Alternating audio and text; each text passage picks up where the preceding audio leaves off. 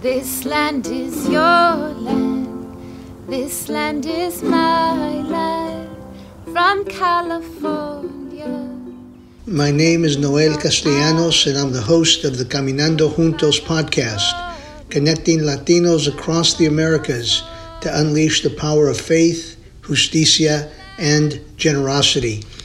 This podcast will explore how Latinas and Latinos in the U.S. can build a stronger connection and bond with our brothers and sisters in Latin America.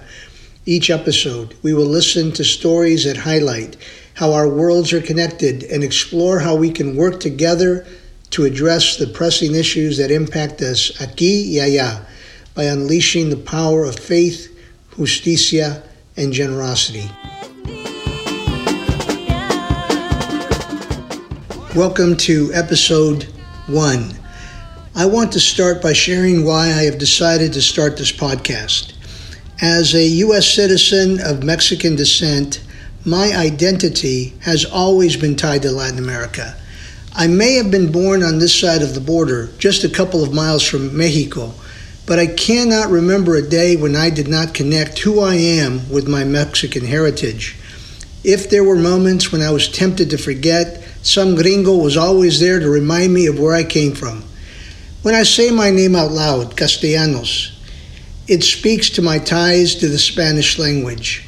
When I look in the mirror, I see my dark skin and mestizo features that scream Mexicano.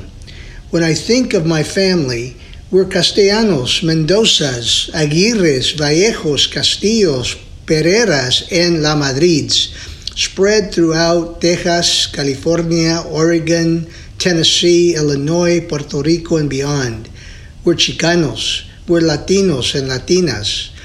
My struggle to learn to speak English without an accent, my school lunches filled with tacos y burritos instead of sandwiches, the piñatas at my birthday parties, and the history of my bisabuelos y abuelitos migrating across the Rio Grande into Texas from Mexico all tie me squarely to my Mexican heritage. And watching my family toil in the fields as farm workers tie me to the stories of Latino immigrants today that continue that work of putting food on our tables as a nation. That never allows me to forget our struggle as an immigrant people. But that's not the whole story. Like many Mexican families that migrated to the U.S. 100 years ago, after 4 or 5 generations of life in El Norte, slowly our ties to our patria disappeared. More and more family members moved to the States. All of a sudden, we have no connection to familia in Mexico. In reality, we're now very disconnected from that world. We've never traveled to Latin America or Mexico. Many of us can't. We know very little about the realities of life in that region of the world, and we speak very little Spanish, and our children speak even less. Yet, with all of the distance and with all of the pain and shame of separation, with all of the assimilation into the mainstream, in parentheses, American culture, we are still a hyphenated people. For many of us, by choice. Yes, I'm Mexican American, I'm Cuban American, I'm Honduran American. For many, there is shame, frustration, anger, and longing. Like myself, I believe there are millions of men and women from every country of Latin America who have paid a great price to make it in this country, but who do not want to forget where they come from, who don't want to lose their accents because they love the Spanish language, who will always watch their novelas and will always attend a Spanish-speaking church because they love their culture. They'll always make tamales at Christmas and will always celebrate El Día de los Tres Reyes as well.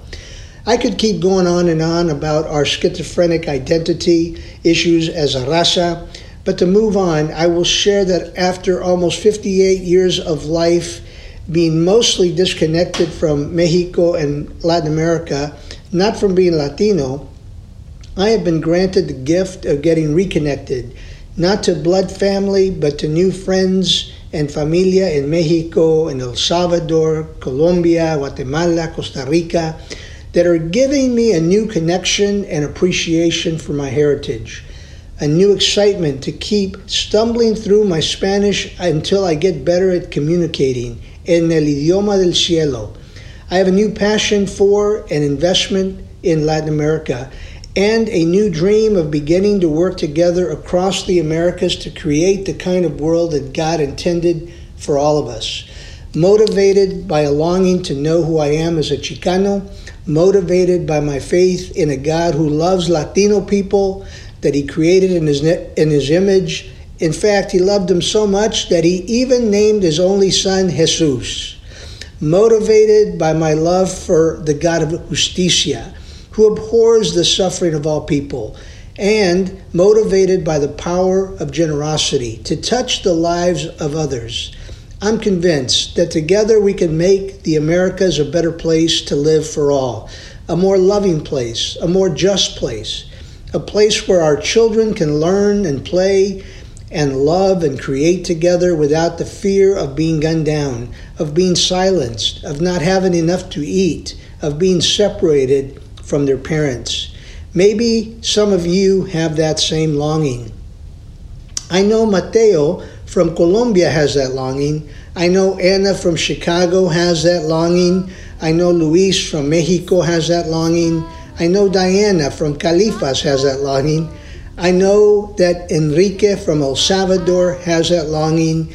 And I know that Ricardo from Venezuela has that longing as well. Maybe that same longing is stirring in your heart today. If so, would you invite 2 or 3 of your friends to subscribe to the Caminando Juntos podcast? And would you send me your thoughts, comments, and ideas to help me to shape our future episodes? Caminando Juntos. Join me on this journey to connect with brothers and sisters from across the Americas to unleash the power of faith, justicia, and generosity. Buen camino.